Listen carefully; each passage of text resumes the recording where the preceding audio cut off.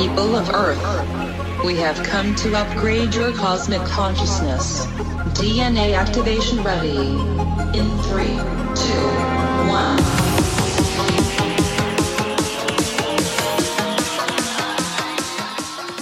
Hi, welcome to Q&A on Breakthrough Leadership. I'm Craig Anderson. And I'm Lou Quinto. Lou, guess what we're going to do today? What will we do today? We're going to do a podcast. We're going to do a podcast. Yes. Okay. Thank you, Mr. Obvious. We are going to make you smarter about something new today, Lou. I like that. Make you smarter. That's what we do here. This whole podcast is nothing but an opportunity for Lou to learn. 100 and something episodes in, and now we finally told the truth, Lou. Yep. There it is. So today, we are talking about ESG. Do you know what that stands for, Lou? Yes, I did my homework. Environment, social, and governance. There you go. We're going to talk about what that means and why that's important to investors, to companies, to small business owners. So we have invited Dora Lutz. She is the author of The Aspirational Business. She's the founder of Giving Spring and the creator of the course Business Planning for Social Entrepreneurs at Purdue University, just up the street, Lou, in your alma mater. My alma mater. Hail Purdue. Someday we got to get a gator on here to talk about stuff, and that will be my next plan. But I'm excited to have Dora on. She works with businesses to educate leadership on the potential benefits of ESG, help them build meaningful strategies, and drive execution across the organization. So I've seen her speak several times. I'm super excited that we got her on. So let's go to the interview with Dora Lutz. Dora, welcome to Q&A on Breakthrough Leadership. We're so glad you could join us today. Thank you. I'm really happy to be here. Well, we, Lou and I, as I told you earlier, we know enough about today's topic to be a little dangerous, but that means we'll ask some decent questions and probably a few bad ones. But before we dive into our topic today, why don't you tell everybody a little bit about your background and where you are and some of the things you have going on? Yeah, absolutely. I'd love to. Really, the shortest way to say it is that I am just really passionate about the way businesses can create positive impact in the world. I think there are an incredible amount of talented people in the business world who have good hearts and want to make the world a better place, and they're in positions to do so. We just need to figure out how we leverage our businesses to be able to do that. So I've done a lot of research on what this topic looks like, how high functioning organizations actually do create positive impact. And I work with a lot of organizations to help them build the strategies and execute them so that their people are enabled to take this work into the world.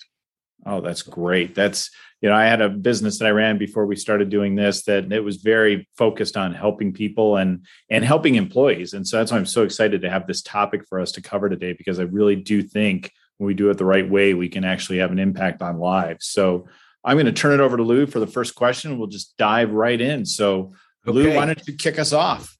All right. Look, Dora gets already there. Go ahead. I'm ready for you. I do. I love this. Okay. Dora, tell me, I know nothing about ESG metrics. Okay. I know it stands for environmental, social, and governmental metrics. These are, I would equate them for our viewers and listeners as some key performance indicators, new ones, because they haven't been around very, very long. And if they've had, they weren't on a massive scale where it becomes common knowledge. It was maybe one company did it, the other company, because you got to remember, I'm old enough, particularly when we get to that environmental message. I'm old enough to remember, Lake Erie catching on fire, and the commercials with the Native Americans standing on the side of a highway, and someone threw out a fast food bag and it landed at his feet, and then it panned up and he's got the one tear coming down his cheek and everything. So where did these all come about? Just start right there. Yeah, it's a great question. That I think it's interesting because there are a lot of people who perceive this as being something that we're hearing about a lot, especially since the pandemic. Right. I mean, the reality of how our businesses intersect with our community, we can't ignore that anymore. We see it everywhere. But the reality is that this has been coming for quite a long time, even since those commercials that you're referencing. There have been business leaders saying, we have a role to play in our communities. Right. And so it just hasn't had a strong framework or terminology. So you hear conscious capitalism, you hear stakeholder management, you hear shareholder management, which is kind of the opposite theme of ESG. All of these different pieces of the puzzle, but it's been evolving, I would say, since the mid 90s. People have been talking about it, but it's been very quiet. Or at least it hasn't gone mainstream. Okay. So where ESG is really interesting is that it is becoming mainstream because it's a framework that investors are looking at. So because there's money behind it saying, we believe that if you're paying attention to ESG, you're managing risk, or you're looking for new strategic opportunities, or you have a competitive advantage in some way. Because investors are looking at that, CEOs are now paying attention to it, and people are trying to figure out, okay, what do I need to do to take advantage of the capital that's out there now? Okay, so go through and describe the 3 areas and what is in each area, starting, with environmental. What is a company looking at when it comes to environmental, then social, then governance? Mm-hmm. Well, that's part of the fun of ESG, is that it's very custom to the organization. And when it's done well, it should be relevant to the organization's strategy. So within E, we're looking at environmental concerns such as, what's your carbon footprint? How effectively are you creating cyclical life cycles, reducing waste, being thoughtful about your pollution? Just really, what are the negative impacts of your business to the environment, and what are you doing to offset those? So the E in ESG is probably, in my opinion, the most locked down. It's the one where we have the clearest guidelines, the clearest targets, because the government has established some of those. Okay. So in the E framework, it's very clear. And SASB has some really good guidelines that you can go in and look by industry to see which things are relevant. Because obviously, if you work in a manufacturing company, the environmental component is going to be different than if you work in a tech company. Right. And so you have to be thoughtful about your organization and your industry, and then you set the targets accordingly. Okay. I'm going to we'll talk about S next. So then S is, I like to do it last, but S is really about the social component. So how well is your organization investing in your community and your people and your customers? Are you working in their best interest? Okay, so when you say investing, give me the definition of investing in that context. Yes. Are you making decisions that are in their best interest? Okay. And are you thinking about the cost benefit analysis of that? Okay. So a lot of times you'll see organizations that are thinking about benefits, employee wellness, obviously safe working conditions. Those are core requirements. Then they'll start to extend that to think about their customers. How well are they ensuring that they're meeting all the regulatory requirements, that they're meeting all their ethical behaviors? And then, you should see organizations thinking about how well they are engaging with their communities. Do they have volunteer programs? Are they partnering to address community health needs? Some of those broader questions say, we recognize that there's a broader impact by engaging with the community that we can address. So let's figure out how we partner on those. Okay. Now, S is my favorite area to talk about. It's also the one that's why I like to leave it for last, but it is also the one that is the least loosely defined. So there has been a lot of talk lately about the fact that it doesn't have the same kind of standardized metrics. Mm-hmm. And you have to, again, be really understanding in this case of what your specific local community needs, what your customers are looking for and what their needs are. And then you really have to sort of build that employee-focused business. Okay. All right. Good. So give us G. G. G is all the stuff that we learn that we have to do. So G is looking at the governance of the organization. How well are you thinking about your diversity and bringing a diverse perspective to the board? Are you disclosing everything that you need to be disclosing? Are you considering long-term risks and meeting your fiduciary responsibilities as a board? To me, that's really board governance, legal governance. Those are the pieces that come in at G. Okay. All right. And so for each of these, there are standard metrics that my company, no matter what it is, I can go to and say, to be, would you say ESG compliant? Is that the proper terminology? I don't know if I say compliant. Because it's not a rule. It's not a standard Right. you have to follow. But what do you refer to it as? We're ESG friendly? ESG friendly is a good way to put it. Okay. So I would consider them guidelines. Okay. Because the interesting part is when you look at ESG, there is no one specific organization that says, here's how you do it. SASB is sort of US based. You've got GRI, which is global. The World Economic Forum is actually in the process of trying to create these standards. So eventually it will be, but it is still a little bit of a wild west because you could look at Morningstar's sustainability analytics or ESG analytics, and you could look at a BlackRock. They're not necessarily the same. They're very specific to the investigator, to the investor who's making these decisions and evaluating them. Sure. So you could look at 10 different ESG scores, and they could all have slightly different variations of what ESG. So there's no standardized scoring of this. Not yet. Sort of like the SATs, right? Not yet. There are probably some tech platforms out there that will take exception to me saying that. Right. But I would say that it is not currently standardized enough that you could compare apples to apples. But you have big players in this industry, so to speak, or in this arena, and people will say, "What's your ESG score?" And okay, all right, got it. Okay, I think hopefully our listeners can have that also. Craig. So Dora, I won't take us back to the 70s for examples of the poor Native American guy in the trash bag. It's about 72 or 73. Just I recall it. I'm just not going to go back. This was just 10 or 12 years ago. So I grew up in the student loan industry, and we can decide if that was a net good or a net bad as a career choice, but we'll set that aside for another podcast. But I remember going out with my boss, who when we get into discussions with customers, said, well, our primary responsibility is to return shareholder value, which was, I got it, but at the same time, I didn't want to talk to my customers about it.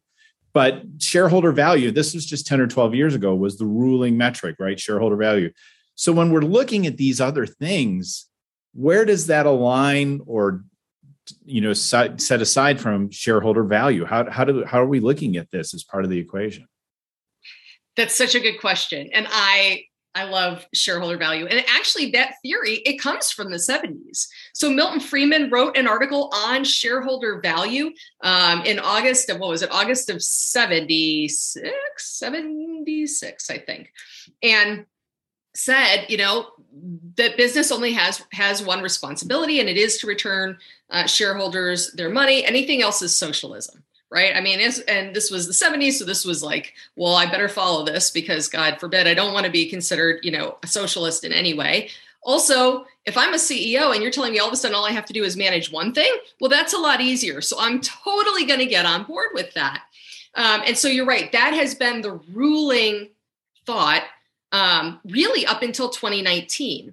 And in 2019, the Business Roundtable came to the table and said, hey, is this still our primary responsibility? And they'd ask this question every 4 years, and the answer was still, yep, that's our responsibility. And then in 2019, they changed their mind. They came out with this statement of purpose that recognized that business needs to be operating in the interest of all of their stakeholders.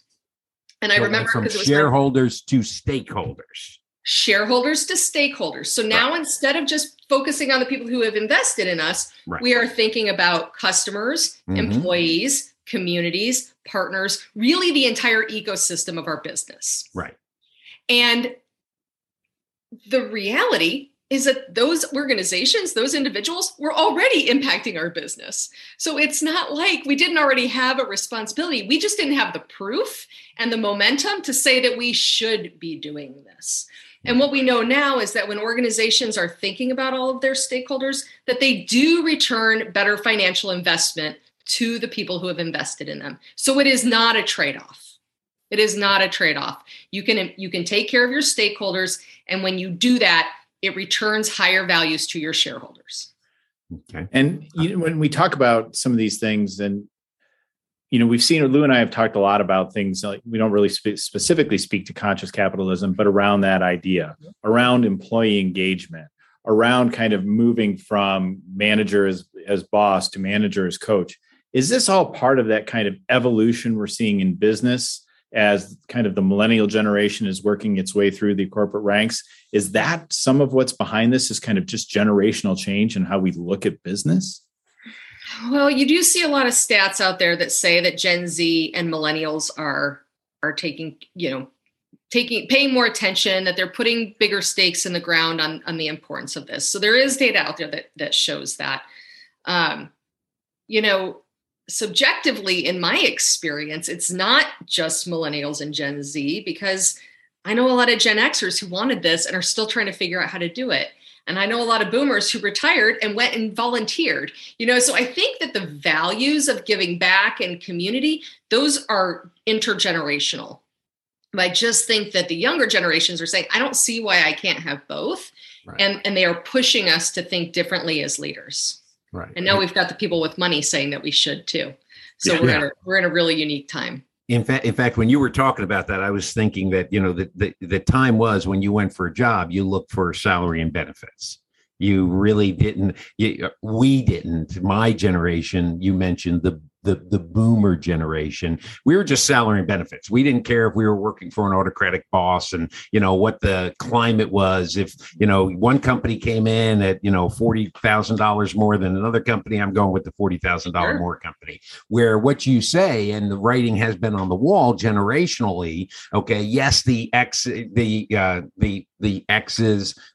Y's and the Z's, that's become more conscious to them, and particularly more with this Zoomer population coming into the workplace now, where they truly are looking at that social aspect of a company. Am I going to be a fit? This is going to be a place where, it's going to be doing good for the community, for the environment, that environmental. The government side is usually the diversity, equity, and inclusion side of it. And so they're looking for those things in a company. So my question is, I'm looking for a job. I just graduated from college in May, and where do I find the information that you're talking about right now? That's a good question. It's actually hiding in plain sight. It's hiding in plain sight. That's what my father always used to tell me when I'd say, "Where are my keys?" or "Where's my wallet?" And he'd say, "It's hiding in plain sight." Okay, so where are the Zoomers' wallets and keys then when it comes to finding a job? Yes, it's hiding in the ESG report, actually. So when I evaluate companies to look and see, are they actually addressing their stakeholders' needs, I actually start with the annual reports. So I have read. Companies are putting it in their annual reports. Some of them are. Right next to profit and loss, right? You will see that in certain annual reports. So if you look at what the organization is talking about, their mission, the kinds of activities that they're looking at, long-term risks, you can get a sense of sort of how the company is tracking, especially if it's an annual report that has a letter from the CEO, right? A letter to shareholders. That will give you a lot of insight. So you can start looking at that. Then you go back and you start collecting receipts. So what does the ESG report actually say? What do Glassdoor reviews say? Have there been any OSHA violations or other federal violations that would indicate that what they're saying in this report is actually a load of crap? Can I say that? Is it actually? How do you? If you use a cuss word, we'll just put a little check mark in this podcast contains explicit language. So. That's good. And you owe $1 to the curse jar. You have a curse jar? Okay, good. I should have actually used a good word then. But you look go for it. But you look at those and you just basically say, does this organization, is it doing what they say they want to do? That's how you evaluate ESG, in my opinion. What matters is actual outcomes, not a really good strategy. Okay. All right. So in prospective employees can use these metrics to determine if this company meets their expectations of what they want in the world and where they want to spend 8 hours a day, 5 days a week, if not more, where we're working with the community. We've got a good diverse culture here. We're not killing the environment, all of that stuff. And it's also used from an investment standpoint, which I'm going to get into that. How does this, how does all of this equate to we're making more money? Yeah. Because if I'm spending money to minimize my carbon footprint, I would see that taking away from potential revenues that I would be able to report as profit. So where are companies making money on this ESG? Well, from the environmental standpoint, it's about the time frame that you're looking at and how long your time frame for decision making and risk management is. So on the environmental side, there's an economist from the University of Chicago who said, if you have a 25% chance of something happening in 5 years, you're probably not going to invest in that. But if you know that you've got a 95% chance of it happening in 15, then you probably need to take action. And so part of this process is understanding how long are you planning to be in business? Right. How long is the time frame of risk you're willing to assume? And you use that as part of your strategic decision making. Okay. But at the end of the day, when we think about the ecosystem, I'll just put it out the way that I think about it. If you're investing in your employees, they're going to come to work and they're going to be more engaged. They're going to stay longer. They're going to do better work and find ways to innovate. And they're going to show up to work, right? So you're going to have lower employee costs. If you're thinking about suppliers and doing the right thing for your suppliers, that at the end of the day, if there's a pandemic or a major supplier crisis, you're going to have better relationships to innovate. You're going to have better ways to think about the system. H-E-B, actually, the grocer down in Texas, is one of my favorite examples of an organization that's done a lot of work to prepare in that perspective from a supplier diversity. Mm-hmm. When we think about communities, the more we invest in our communities, the more license to operate we have. We will be able to leverage better infrastructure from our communities. We'll have better access to talent, and we won't have to spend time generating goodwill from the community because they don't want us there. You see that like Wegmans out in West Virginia, I think there's a big backlash right now for people who don't want them in their community for a variety of reasons. So they're going to have to spend a lot of time lobbying and creating goodwill with the community to overcome those objections. So they need a stronger license to operate.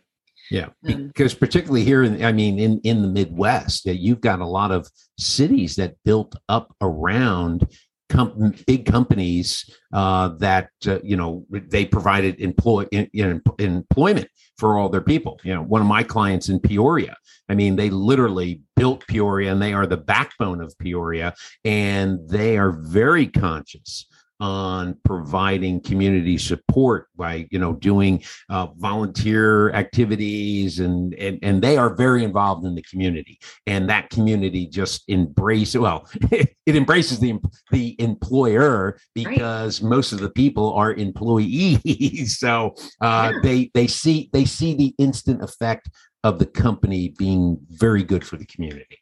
That's a great example.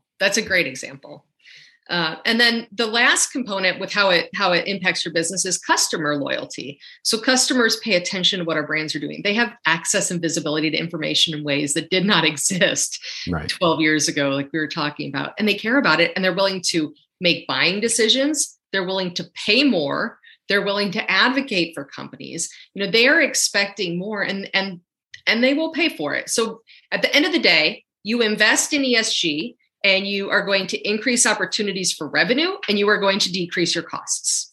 Okay. It's that simple. And it happens in a million different ways. Okay. But it happens. Right. How many times have you had to tell the accounting side of the business or that argument?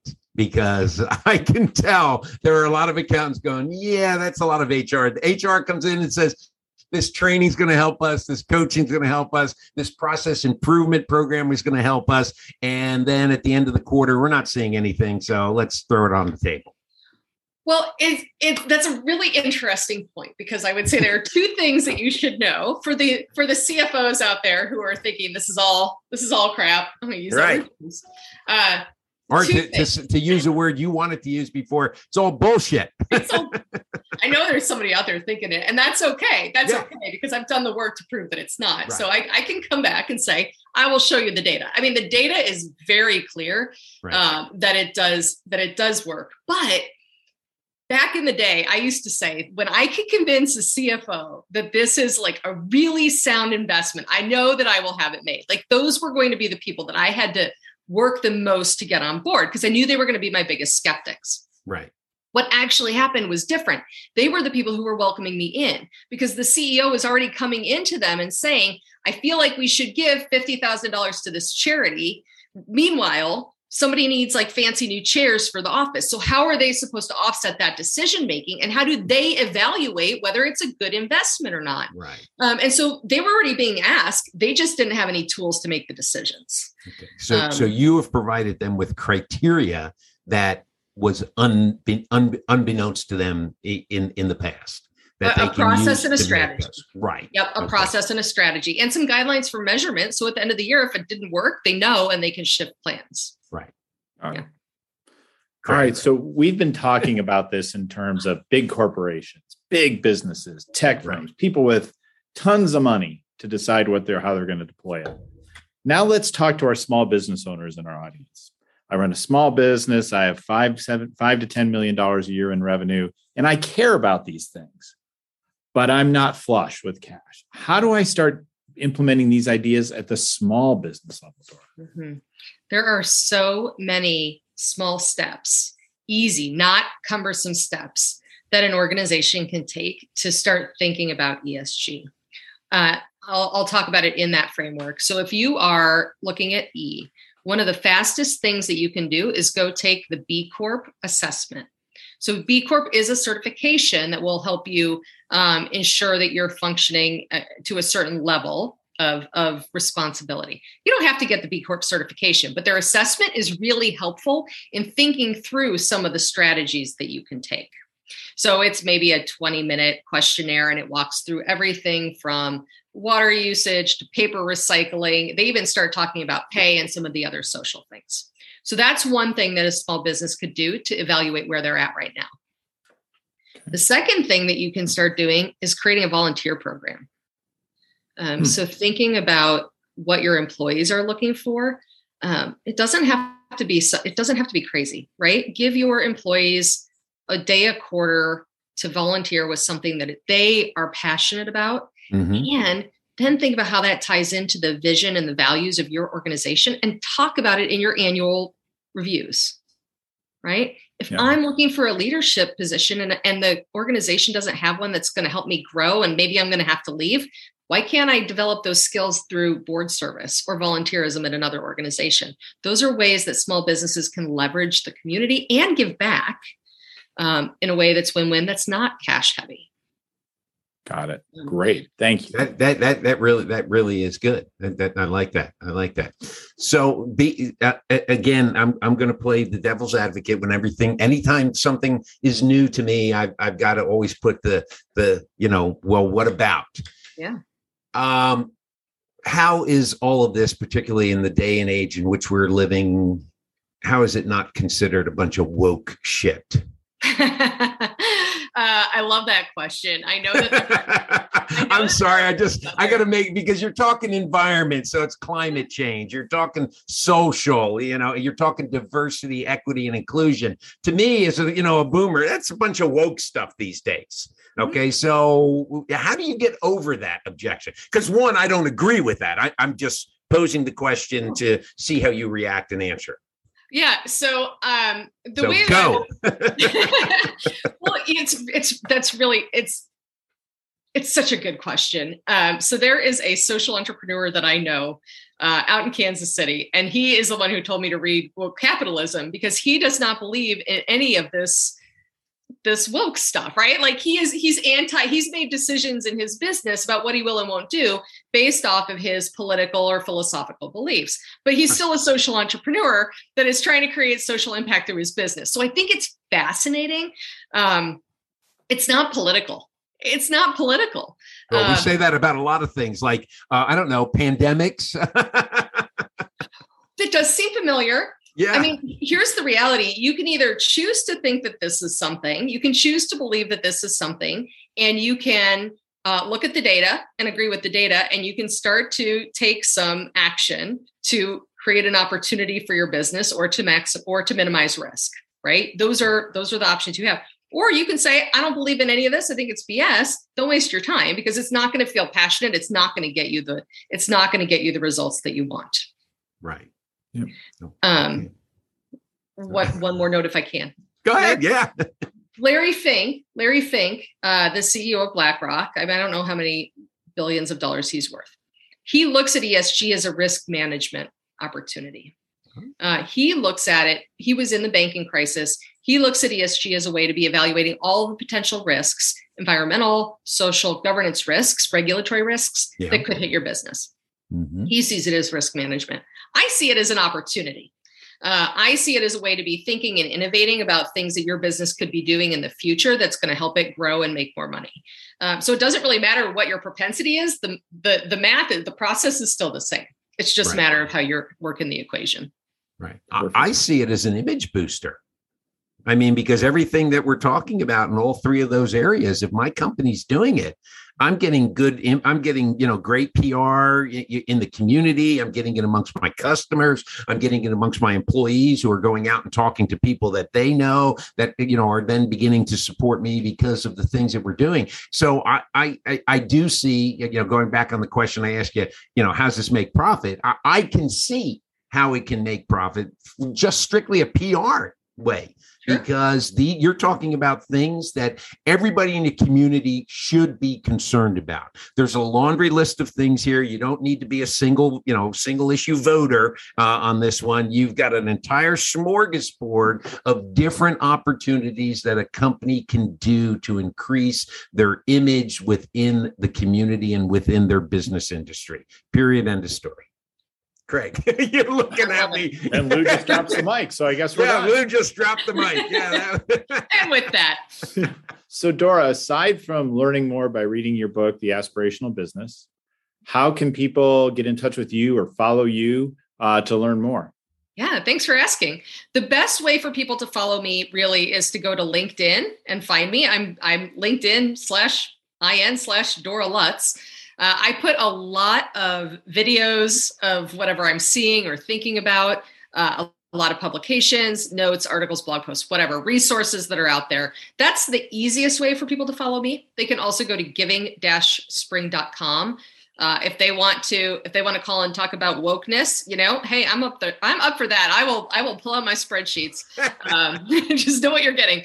But you can go to givingspring.com and set up a time for a call, and I will help walk somebody through if they're struggling with this. Fantastic. All right. Well, at the end, we always like to do our key takeaways. So Lou, what are your key takeaways today? My key takeaways, I learned a lot. I had heard on the fringes about ESG, was not really, what is it? Didn't know. It didn't fit into finances in my area or management. And so it was just another one of those, what I considered before talking to you, Dora, one of those HR programs that we need to. But I think you've opened my eyes and hopefully opened the ears and eyes to our viewers and listeners of this is something that is a lot more than just a bunch of woke stuff. Employees are looking for it as they're making changes, particularly in this great resignation. We hear people are leaving their jobs because their company it's not where they want to be. The culture is not what they want to be. And I think you've got some good guidelines within ESG for any business owner, no matter the size of the company, because the bigger the company, the bigger the checklist is going to be. be. The smaller the company, the smaller the checklist is going to be. But it's giving you that opportunity to be a better business. And when you're a better business, you attract customers and you attract money. So that's my key takeaway. All right. Well, I have two today. One, I really thought, Lou, I didn't see you going to the garbage Native American tier one. I thought you were going to go to Coca-Cola, teach the whole world to sing. So you're always full of surprises for me, Lou. That was about the same time. I know. I was there, Lou. I was just getting a bit younger. At any rate, the other one is, and this is something I even saw in my last business, is looking your business about something more. And the larger impact, when you can start to see what the impact is on your community, on the team, and how you can help people grow and how you can help your community. And that, I think, is really the key to this. Is it's about wanting to be something more than just a business that people show up for 8 to 5 every day. And it's really about the larger impact you can make. So that was my key takeaway. Dora, how about you? What was your key takeaway today? Well, I have two, actually, also. I think there is a smorgasbord of opportunity is my favorite line from this entire week. So I might actually just go change my LinkedIn profile right now to say that, because I think that's phenomenal. Yeah. But also, I really appreciated the hard questions. I think the question about wokeness, I think the question about how does this fit into finance, those are what people are struggling with, and they're not always willing to ask. And so I really appreciated that you were willing to ask those. That meant a lot to me. Well, we warned you in the green room conversation that, we were just Mike Wallace and Morley Safer, just reincarnated. No doubt. You guys definitely brought out the hard ones. Yeah. Very good. Well, Dora, thanks so much for being here. And thanks for being part of Q&A on Breakthrough Leadership. Fabulous. Thanks for having me. Thanks. Well, Craig, again, not a disappointment. And I think as we set everything up at the very beginning, we said this was going to be a podcast where we're going to learn. And as you and I both admitted, we didn't know a lot about ESG prior to talking to Dora, but I hope we gave her some good questions that some of our viewers and listeners may have been thinking about as they were listening to this podcast as well. But she had some great answers. Oh, yeah. She's a great speaker. If you get a chance now that you've watched this episode in full, she has a great TED Talk out there too. So yeah, this was great. Learned a lot. And we'll bring her back since we're now moving into our repeat interview phase of the podcast. Absolutely. Okay. So I hope you enjoyed today's episode with Dora Lutz when we talked about ESG. And if you liked it, please go ahead and provide us some comments. Give us a rating. Give us a 5-star rating so that other people can find out about us. Share it also. Review us. We are available on many of your social networks, such as LinkedIn, Facebook, and YouTube. And in addition to that, we are located every week on Thursday on Spotify, Apple, or whatever your favorite podcast platform happens to be. So until next time, be the best leader you can be. I'm Lou Quinto. And I'm Craig Anderson.